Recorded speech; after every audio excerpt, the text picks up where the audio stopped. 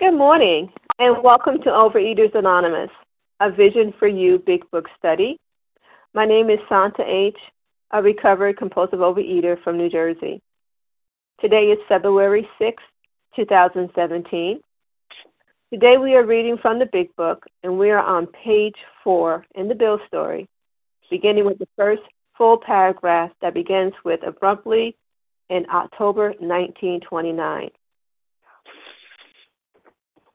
Today's readers are the 12 Steps, Jane S., the 12 Traditions, Mary Agnes Y., and reading the literature today are Christine M., Leanne W., and Lisa B. The share ID number for February 5th, 2017, our special edition meeting is 9572. 9572. OA Preamble. Overeaters Anonymous is a fellowship of individuals who, through shared experience, strength, and hope, are recovering from compulsive overeating. We welcome everyone who wants to stop eating compulsively. There are no dues or fees for members. We are self-supporting through our own contributions, neither soliciting nor accepting outside donations.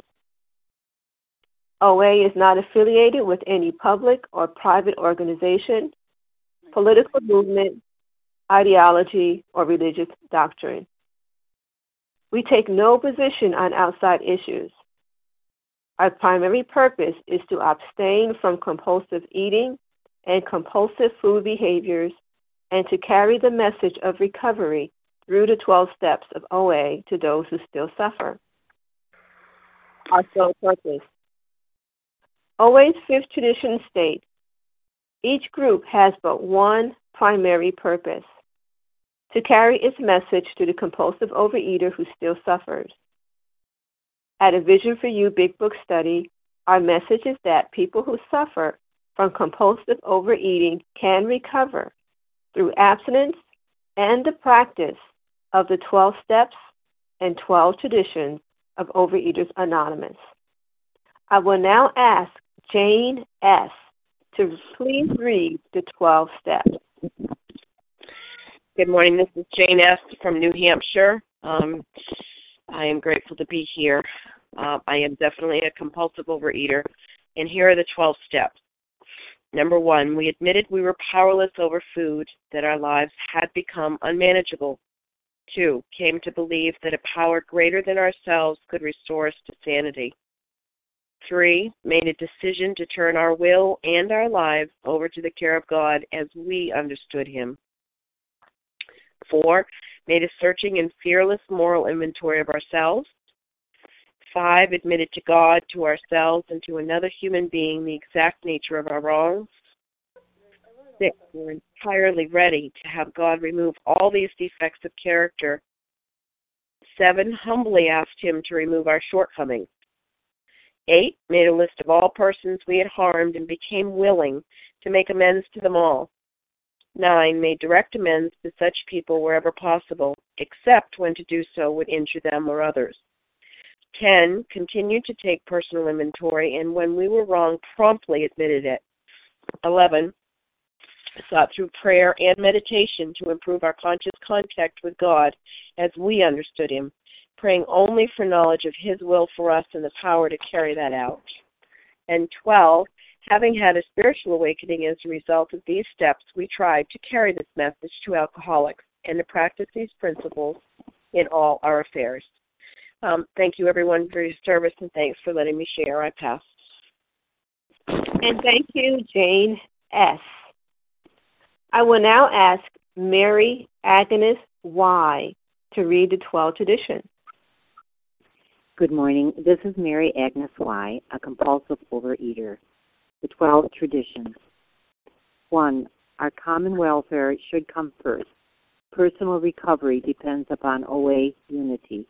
2. For our group purpose, there is but one ultimate authority, a loving God as He may express Himself in our group conscience. Our leaders are but trusted servants. They do not govern. 3. The only requirement for OA membership is a desire to stop eating compulsively. 4. Each group should be autonomous, except in matters affecting other groups or OA as a whole. 5. Each group has but one primary purpose, to carry its message to the compulsive overeater who still suffers. 6.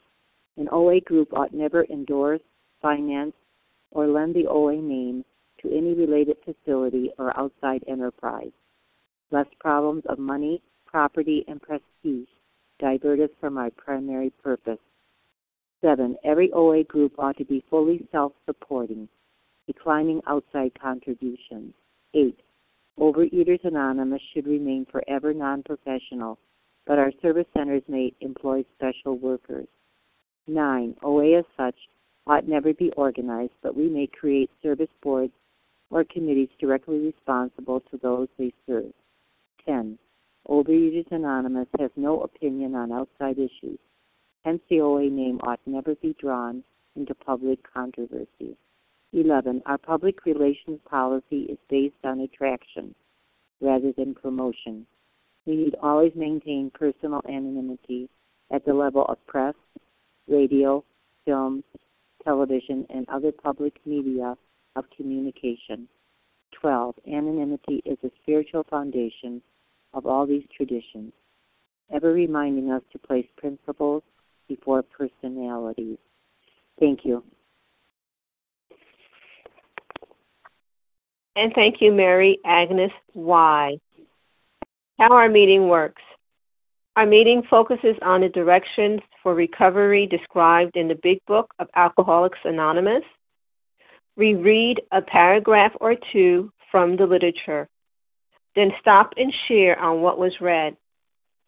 Anyone can share, but we ask that you keep your sharing to the topic and literature we are discussing, and that you keep your share to approximately 3 minutes. Singleness of purpose reminds us to identify as compulsive overeaters only. Our abstinence requirement for moderators is 1 year, and for readers is 6 months. There is no abstinence requirement for sharing on topic. This meeting does request that your sharing be directly linked to what was read. We are sharing what the directions in the Big Book mean to us. To share, press star 1 to unmute. Once you are done sharing, let us know by saying pass. Then press star 1 to mute your phone. In order to have a quiet meeting, everyone's phone except the speakers should be muted. Today we resume our study of the Big Book. We are in the Bill story on page 4, beginning with the first full paragraph. Abruptly, in October 1929, we'll be reading 2 paragraphs ending, "This time we stay broke." The first paragraph is read for context, and comments focus on the second paragraph only. I will now ask Christine M. to begin reading. Yes, good morning, everyone. My name's Christine M., recovered in Missouri, compulsive overeater. Abruptly, in October 1929, hell broke loose on the New York Stock Exchange. After one of those days of inferno, I wobbled from a hotel bar to a brokerage office. It was 8 o'clock, 5 hours after the market closed. The ticker still clattered. I was staring at an inch of the tape which bore the inscription XYZ32. It had been 52 that morning. I was finished, and so were many friends. The papers reported men jumping to death from the towers of high finance. That disgusted me. I would not jump. I went back to the bar. My friends had dropped several million since 10 o'clock. So what? Tomorrow was another day. As I drank, the old fierce determination to win came back. Next morning, I telephoned a friend in Montreal. He had plenty of money left and thought that I had better go to Canada. By the following spring, we were living in our accustomed style. I felt like Napoleon returning from Elba. No St. Helena for me, but drinking caught up with me again, and my generous friend had to let me go. This time we stayed broke. Yes, And what really stands out to me this morning is in these, especially these first 8 pages of this story. I know we're on page 4, but the first 8 pages, you just see the progression of his drinking, the progression of this disease, and how he tried to look for, value and, tried to look to money and applause and, his pride and his ego and, all those external things, the same things that I tried to look for, and it was never a solution to my compulsive overeating. Things, I tried to make things look really, really good on the outside, and but on the inside, spiritually, I was very, very sick. And eventually things on the outside didn't look good either because it reflected how I was doing on the inside. And then it talks about, that drinking had caught up with him again. And that's the way it was for me. It was like I would try to outrun it and outthink it and outdo it and outsmart it and all these things. And this is a deadly disease, and I couldn't do any of those things. I tried really hard, but none of that worked for me. It wasn't until that I put the food down and took step 1 100% and made a decision to work these steps and do what this book suggests and do it the way the first 100 did it, that I was able to get a relationship with a power greater than myself. And today, money and all that stuff is great, but, the outside looking good, that doesn't equal being recovered. I'm in a position of neutrality with food today, and that's priceless, and I have a beautiful network of people and an awesome, loving, all-powerful higher power that loves me no matter what my past looks like and or anything. And so, this is something that I just can't outdo. And for a long time I tried, and my pride, my ego said, you know what, you're better than this, you're stronger than this, and it's just food, so you can you can get a handle on this. But I never could. It's deadly, and I am so grateful to be recovered today and grateful to be on this line. And I'm also grateful for everyone who shares on this line. Thank you so much, and have a blessed day, and I pass. And thank you, Christine. And comments will be focused on the second paragraph that was read. Who would like to comment for approximately 3 minutes? Peter F. Barbara. I didn't get the name. Hiya Kim G. Imelda T. I'm sorry, I'm not getting any names. One at a time, please. I'm not catching the names this morning. Peter F. I did hear Larry K. I heard Tina F. Kathy K. Oh, Kathy K. Kathy K. Yeah. Kim G. Kim G. I heard Kim G. Hiya L. I heard a Hyatt L, I believe. No, Do L. Oh, Do L. Okay. Thank you, Do. And Hiya F. Hyatt F. Correct. Thank you. Thank you. Okay, this is who I have. Well, my ears are broken this morning. Apologize. I have Larry K., Tina S., Kathy K., Kim G., Do L., and Hyatt S. Good morning, Larry K. Good morning, Santa. Can you hear me okay? Perfectly. Okay. Good morning. Thanks for your service. Larry K., recovered compulsive overeater from Chicago. I'll set my timer here. What we read here, again, more pride, and he's here, Bill, saying, he headed to Montreal there, and he moved to Canada, and by the following spring, we were living in our accustomed style. I felt like Napoleon returning from Elba. No St. Helena for me. But drinking caught up with me again, and my generous friend had to let me go. This time we stayed broke.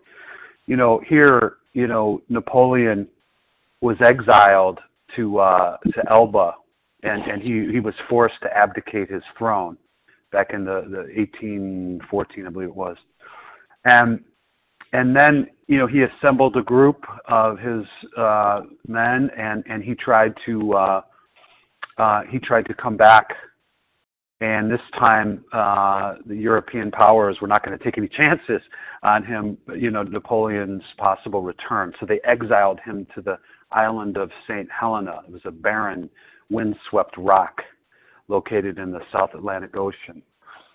So, what I see here and what I can learn from here is, this idea of pride. This. He had a healthy, not so healthy, I should say, self-worth, and he took his pride in his achievements and so forth. And I can certainly identify in with that and valued his accomplishments, and he was going to turn this stuff around himself. And I always tried to do the same thing. But, invariably, obviously, liquor caught up with him, and he was mandated to pick up again, as I was, again and again. And unless Bill, had an entire psychic change, a complete spiritual awakening, he was going to repeat those same things just as I was.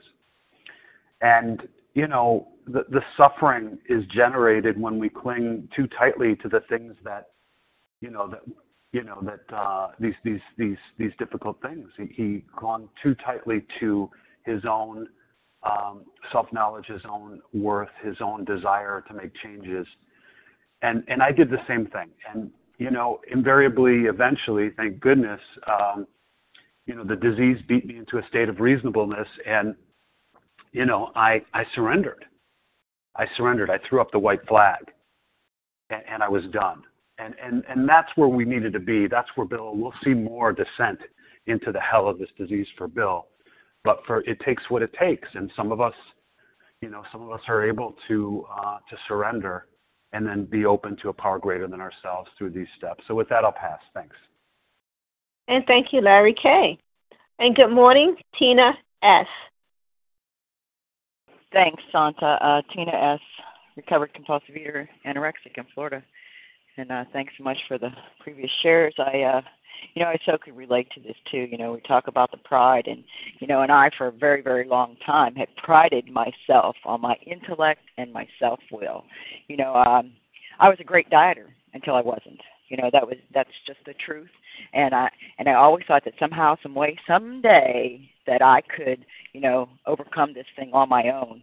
And I tried every avenue, and the last thing that I tried for me, I went to treatment, and I heard this thing called anorexia and not eating, so hey, let me just try this. And so where that got me was broke, for sure. I was in a place where I could not think, and I was just willing to do whatever.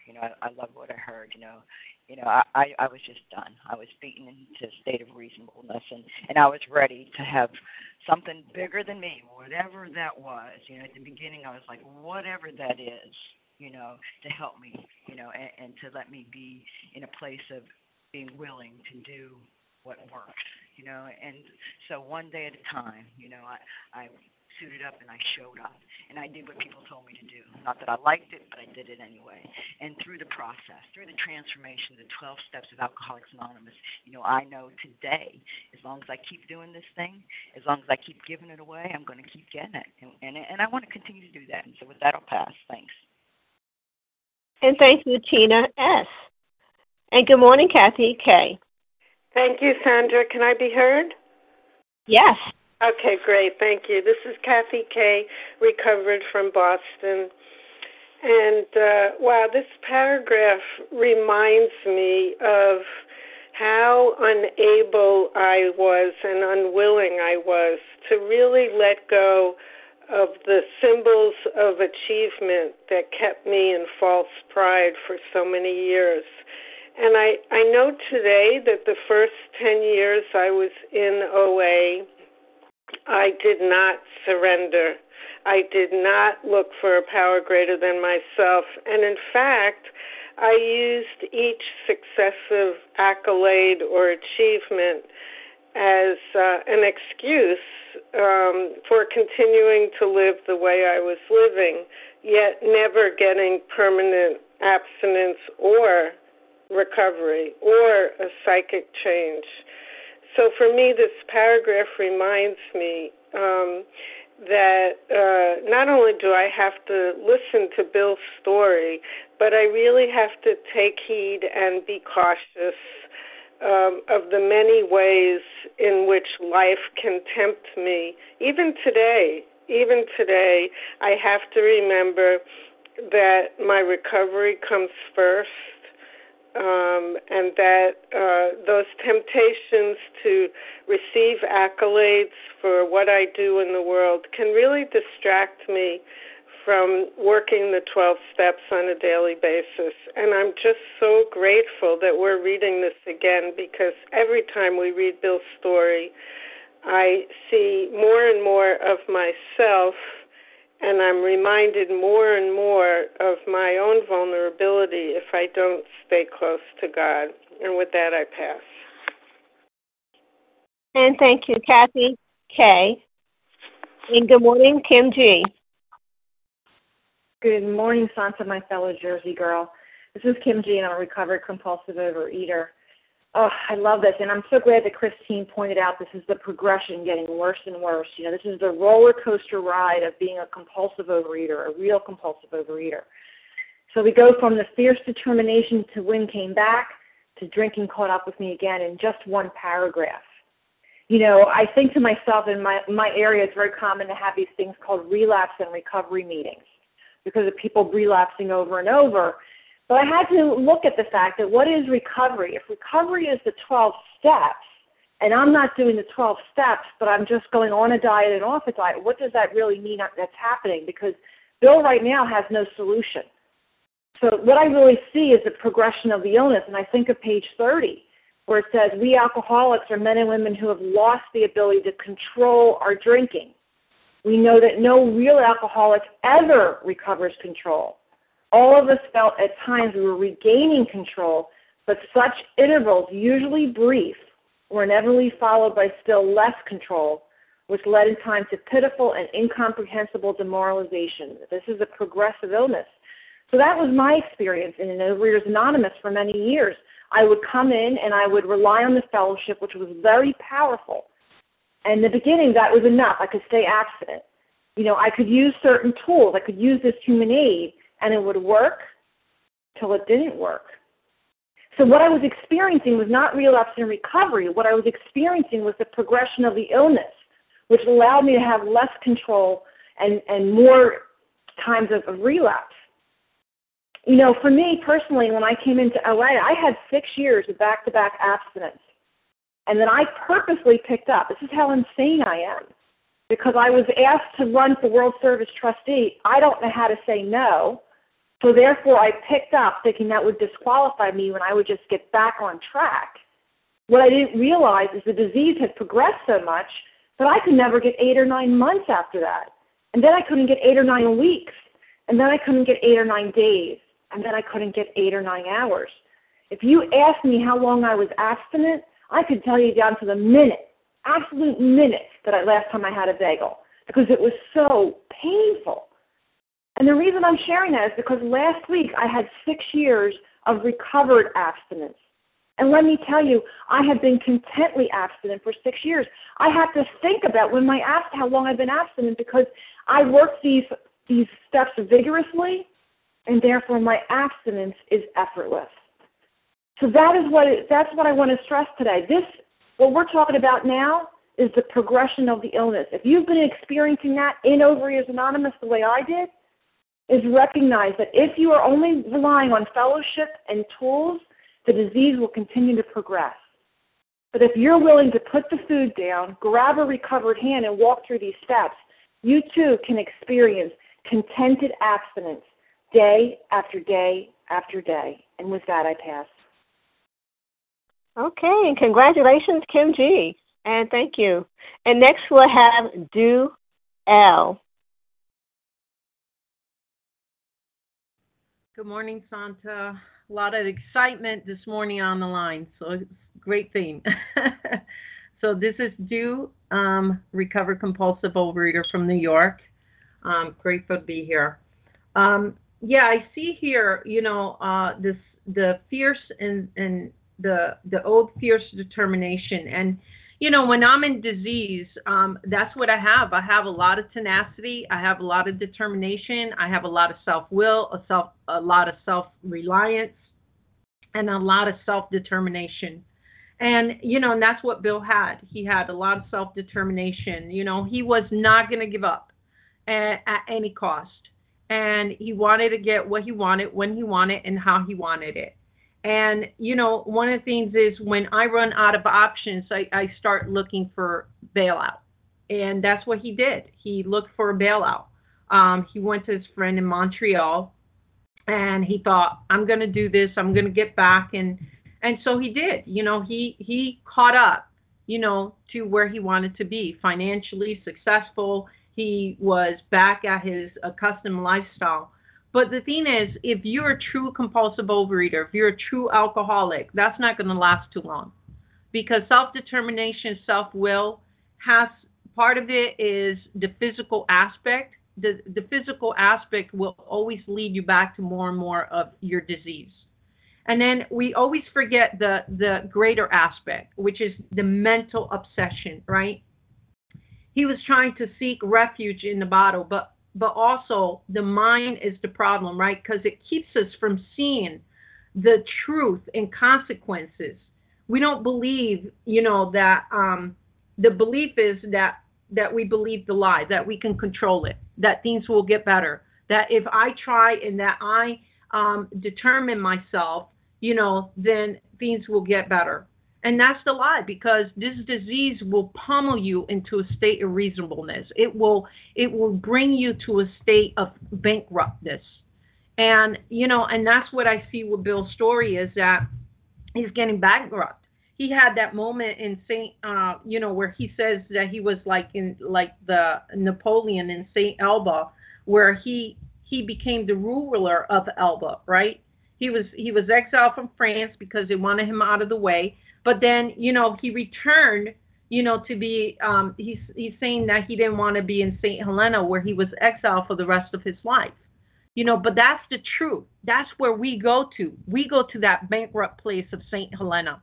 We're not coming. We're not returning to be an emperor. We're not returning to being recovered unless we take these steps, unless we do the work that's outlined here and we put down our binge foods. That's the first step. But then we got to work through these steps like our life depends on it, so that we can have the true freedom. And it's breaking the obsession, the mental obsession, and breaking down that self. And that's the true freedom that we get. And with that, I pass. And thank you, Do Al. And next we have Hyatt S. Hi, this is Hyatt S. I'm from Chicago. And I want to thank everyone for their shares, because what I initially wanted to say was said by others much more eloquently than I would ever able to say. One other point that I wanted to bring out is that I also, like Bill, had no conception about myself and my character defects and how this was affecting me and the people around me, and how far I was from recovery, how far I was from God. Here, this happened the day after he the stock market crashed. People were jumping out of people were dying. People were committing suicide because they couldn't face the future, and he was a broker. So many people had entrusted their money to him, and now they lost everything. And what does he do? The next morning, he leaves everything. He calls up a friend. I have a solution for me. I don't care about anyone else. I'm going to be fine. I'm going to go to Montreal. Life is good there. And by the following spring, we were living in our custom style. That's all that he cared about. He didn't care about ethics and godliness. He just wanted that life should be the way I want it to be. This is, me, Chaya's experience. I want life to be this way. I want to have what I want, and it doesn't really matter what I do that can cause suffering. It has caused suffering for other people, as long as my distorted thinking was, and sometimes continues to be, because haven't finished the 12 steps, but the distorted thinking is, I just could have, if everything goes the way I want it to be, if I'm okay, then I won't eat, I'll be fine, and that's the end all. As long as Chai is okay, then the world is good. And as so many other people have commented, he had a lot more to go before he recognized that he wasn't okay. And with that, I pass. And thank you, Hyatt S. And Bob S.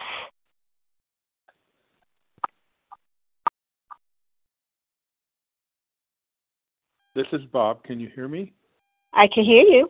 Oh, good. I wasn't sure you got my name. I'm Bob S., compulsive overeater from Minnesota, and I'm going to concentrate just on the last two sentences. It kind of struck me how he wrote this, and he's telling a story of how bad it got for him. But I guess the part that struck me as how I would react to what he said but drinking caught up with me again, and my generous friend had to let me go. This time I stayed broke. To me, that says that he's a man that's recovered and is practicing the 12 steps, because I would think of the way I would react to that. It would be more or less not generous friend had to let me go, but the SOB had to let me go, and I'm broke. Why did he do that for me? So to me, that I don't know why, but it just kind of struck me that he has that peace with himself, and he's taken the responsibility of what he's done, and it's not his friend's fault; it's his fault, and tells me that at writing this, he is a recovered person. And I don't know why it struck me, but that's what I see out of this. And with that, I'll pass. And thank you, Bob S. And who else would like to comment for approximately 3 minutes before moving on to the next paragraph? This is Nessa R. I heard Nessa R. Janice M. I heard, is that Janice M? Yes. Melissa C. Okay. Melissa C. Nessa R. Nessa R. Okay. I got you, Nessa R. You're the first person. Reva P. I heard a male voice. Greg E. Greg. Chrissy G. Chrissy G. Yes. Lois M. Lois M. Yes.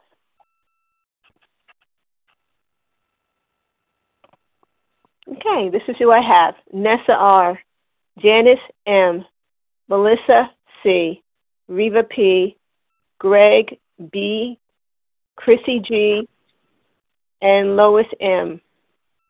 Good morning, Nessa R. Hi, good morning. Vision for You. This is Nessa R., recovered in Toronto, Canada. These paragraphs tell me two things.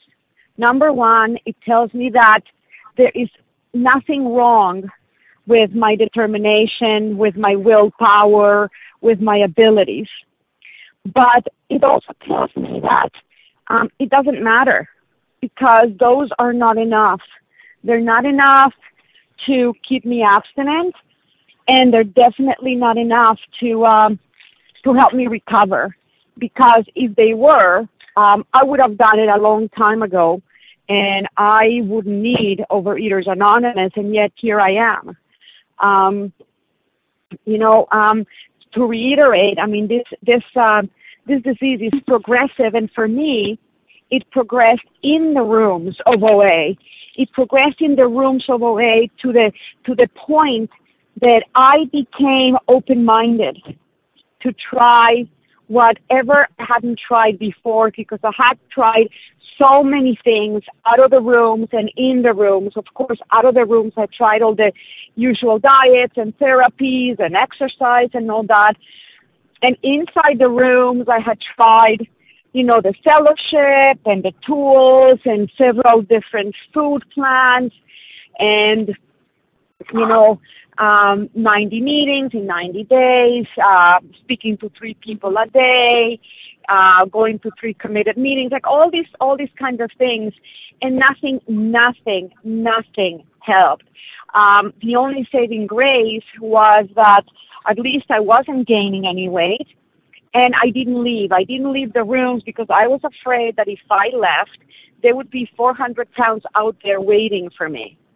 But it was just that progression that said, you know what, I haven't tried this. I haven't tried an entire abstinent plan, a truly honest putting down of all my binge foods, my binge ingredients, my binge behaviors, 100% perfect, 100% of the time.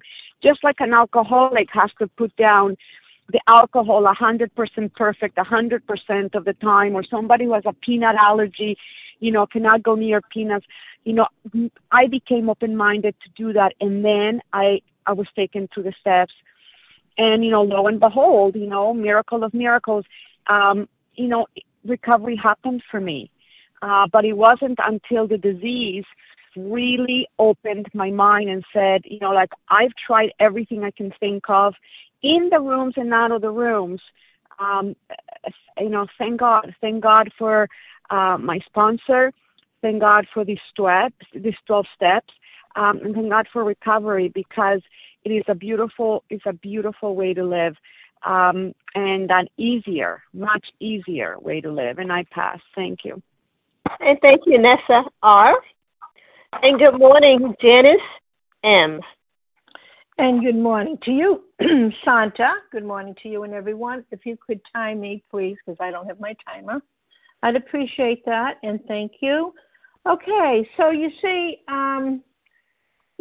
his disease is progressing, of course, and of course his alcohol, his drinking was exciting. Remember, he was, having a tan, and he was doing this, and he was making a lot of money. So alcohol was an excitement for him.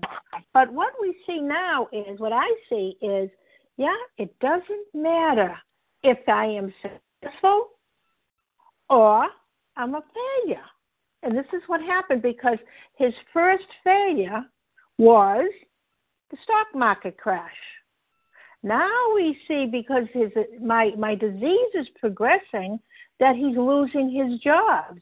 And boy, can I identify with Bill here, because you see, I worked for my father, so my pride was so high, so ridiculous, that I said, well, I'll never lose my job. I can come in when I want to. I can't get fired. Boy, oh boy, how do you like that for an excuse?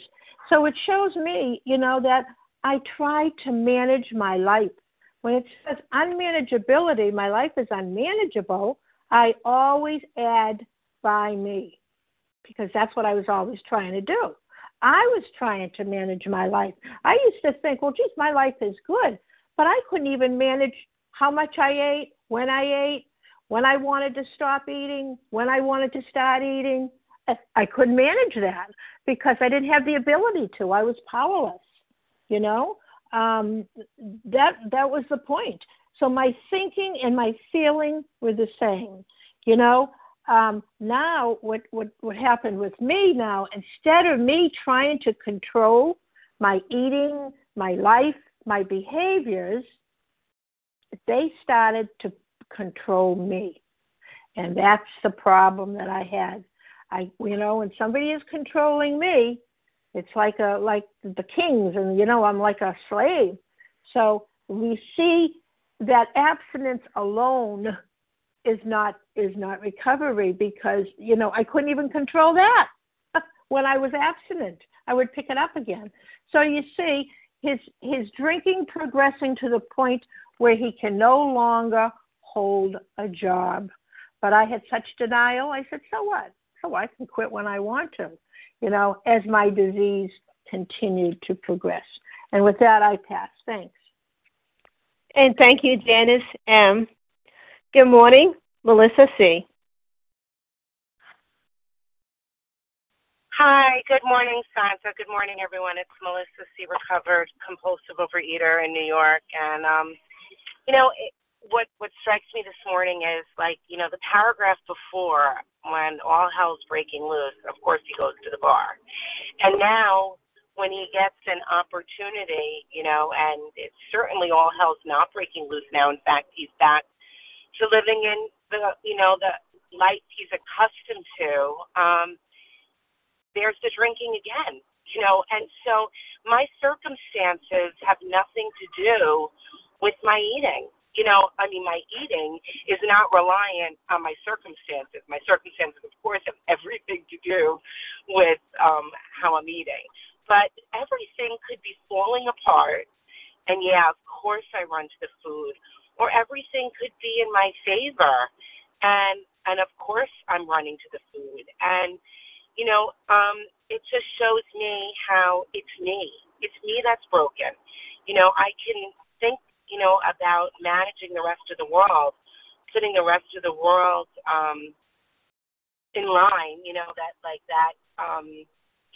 the idea about running the show and, setting the stage and putting the performers exactly where you want them. Only I create havoc no matter what. I'm the one, that's the problem here. The common denominator here is me, is him, whether things are falling apart or whether he's given an opportunity to write it. He can't help himself but drink. And I'm picturing, he probably got a few warnings from his friend. His generous friend probably gave him a couple of friendly warnings, like, look, buddy, you got to cut it out. And even then, it's never enough. So it didn't matter what the consequences were. My desire for the food overtakes everything. There's nothing reasonable about it. And, it says here that the drink caught up with him. I don't think that's how it happened. I think if you're not running from the drink, of course it's going to catch up with you. And thank you. With that, I'll pass. And thank you, Melissa C. And good morning to you, Reva P. Good morning. This is Reva P., grateful, recovered, compulsive overeater in Toronto. Yeah, where we just left off the sharing, that sentence, that drinking caught up with me. First of all, I don't think the drinking ever left him. It was always there, but he had the illusion that he beat it, and it was just catching up with him. And the whole image of catching up with me, for me, gives me the image that he was running. He was running away. You're not going to get me. I'm going to run away. And in abstinence only, I can do the same thing. When I feel fearful, resentful, something bothers me, I actually heard before a program, just distract yourself, just be busy. And I can get busy and I can run. And it doesn't work because it's there. I'm not running away from anything. And that's how I attacked my problems before a program. I would run. I would escape. I never wanted to sit still and feel. I never wanted to sit still. I didn't know how. I didn't have the tools to be still and pause and think and access a power greater than myself. That's only as a result of putting the substance down and working the steps. And I think the second thing that struck me, as was shared before, is it's not the determination and ambition that's the problem. It's the misuse of it. And in the AA 12 and 12, it actually says right here, it is when I try to make my will conform with God's that I begin to use it rightly. And to me, this was a revelation. Like, what a concept. Never occurred to me before program. My whole trouble had been the misuse of willpower. I had tried to bombard my problems, and I certainly bombarded them and tried harder, instead of attempting to bring my will into agreement with God's intention for me. And to make this increasingly possible is the purpose of OA's 12 steps. And that's why I'm here. That's why I put the food down, and that's why I work my buns off in the steps, so that I can know and pause and ask and get access to this power greater than myself. With that, I pass. And thank you, Reva P. And good morning to you, Greg.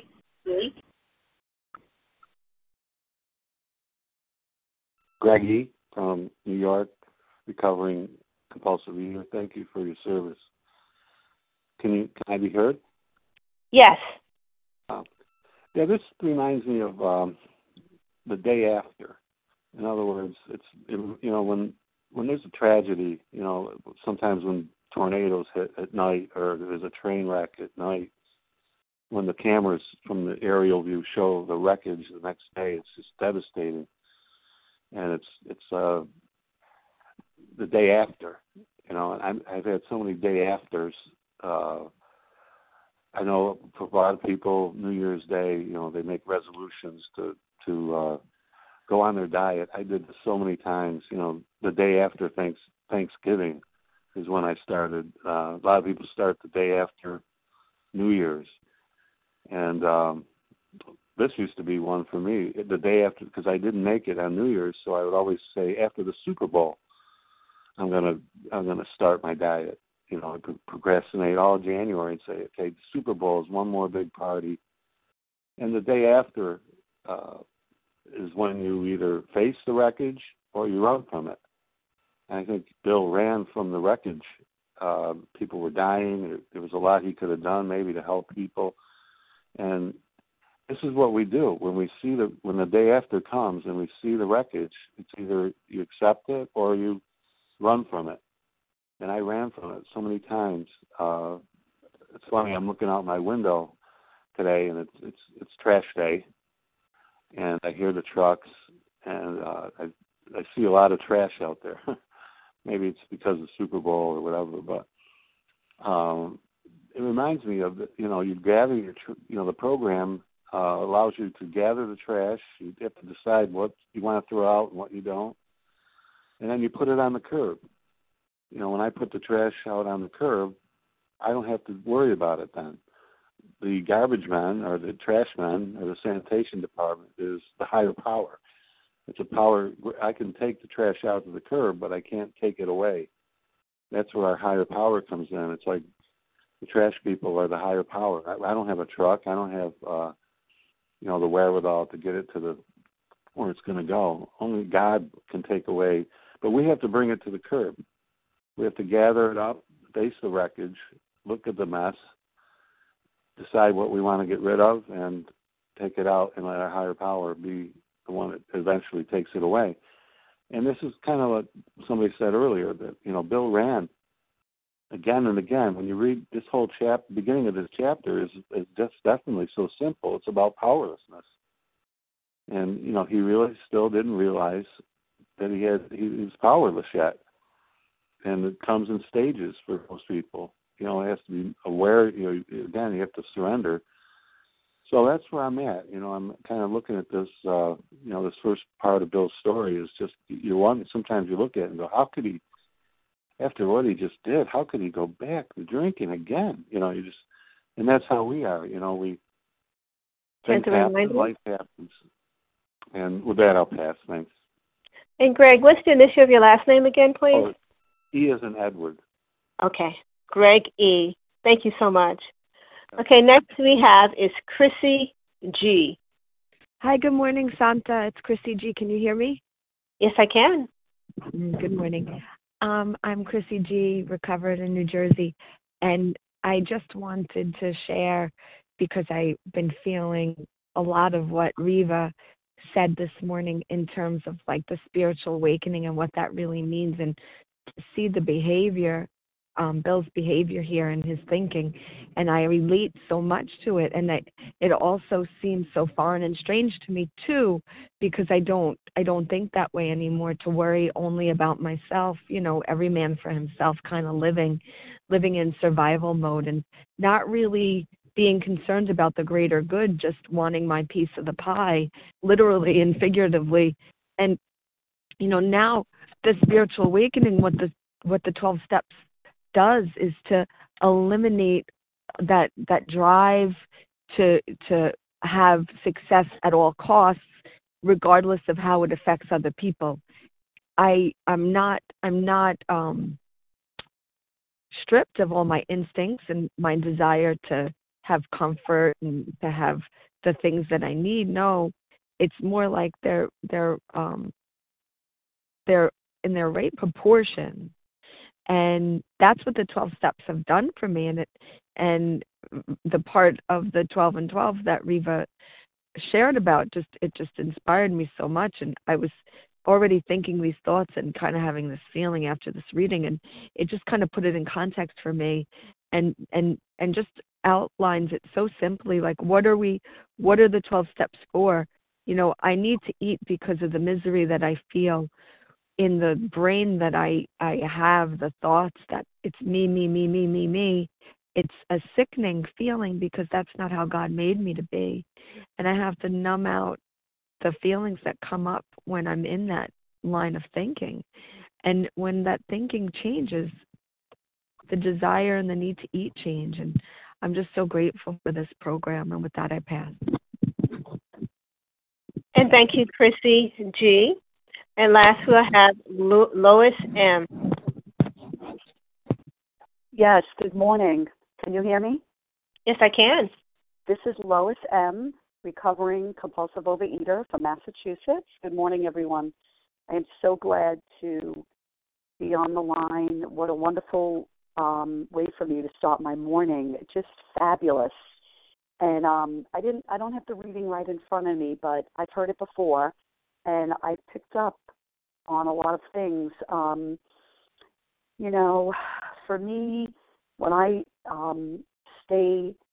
became still, I actually also I related, get more done. This disease is such, it just spreads, and it spreads to all areas of my life on all levels. And I know for me, if I don't get better, I'm getting worse. There's nowhere for me to go. If I'm not getting better, I'm going to get worse. And there's no standing still. And it's just hearing the reading today, that's what I got out of it. I don't have to obsessively, plunge forward and not stop. I need to trust the path, trust the way it was outlined, trust Bill's story, trust my higher power, and just one step at a time do, just that. Work my program. The steps are key. Just keep praying to be in alignment with my higher powers will for me every day, and it's amazing because I don't only have an obsessive, eating disorder. I have obsessive mind, and I really could, my disease is there. My disease is there. The food obsession is the physical outcome, but the disease is in between my ears. And so when I work on, just breathing and, for instance, making the choice to stop my day thinking I don't have time, but actually when I do these things, I have more time. I've noticed in my life I'm getting more time. It's wonderful. I'm a huge procrastinator. It's one of my character defects, and just, really digging in at a good speed for me has really helped me so much. And, because my thinking is directly related to my putting stuff in my mouth that doesn't belong there. It really is. And I just, I'm just so grateful. And I love having this in my pocket as I start my day when I go to work, to think about the principles before personalities. I'm at a time in my life where I'm thinking sometimes I should be doing something else. And I really want to trust that, yes, I need to take steps. I do have power over my choices, but I really want to keep seeking God's will for me. You know, what is that? And I need to stay connected and aligned to do that. And I can't have my mind and my stomach with stuff that doesn't belong there. Just a reminder. Thank you. I'm not perfect, but I'm so happy that, you know, it's a journey. I'll never graduate. For me, I'll always be recovering. You know, I hear people say recovered, and I'm not here to judge what other people say, but, you know, for me, I'm in the process, and I'm just grateful for that. So thank you. And thank you, Lois M. And thank you to everyone who has shared. Please join us for the second unrecorded hour of study immediately following closing. We will now close with the reading from the Big Book on page 164, followed by the Serenity Prayer. Will Leanne W. please read A Vision for You? Our book is meant to be suggestive only until the end. Keep you until then. Good morning. This is Leanne W. from Massachusetts. Can I be heard? Yes, you can. Okay, great. Our book is meant to be suggestive only. We realize we know only a little. God will constantly disclose more to you and to us. Ask Him in your morning meditation what you can do each day for the man who is still sick. The answers will come if your own house is in order. But obviously you cannot transmit something you haven't got. See to it that your relationship with Him is right, and great events will come to pass for you and countless others. This is the great fact for us. Abandon yourself to God as you understand God. Admit your faults to Him and to your fellows. Clear away the wreckage of your past. Give freely of what you find and join us. We shall be with you in the fellowship of the Spirit, and you will surely meet some of us as you trudge the road of happy destiny. May God bless you and keep you until then.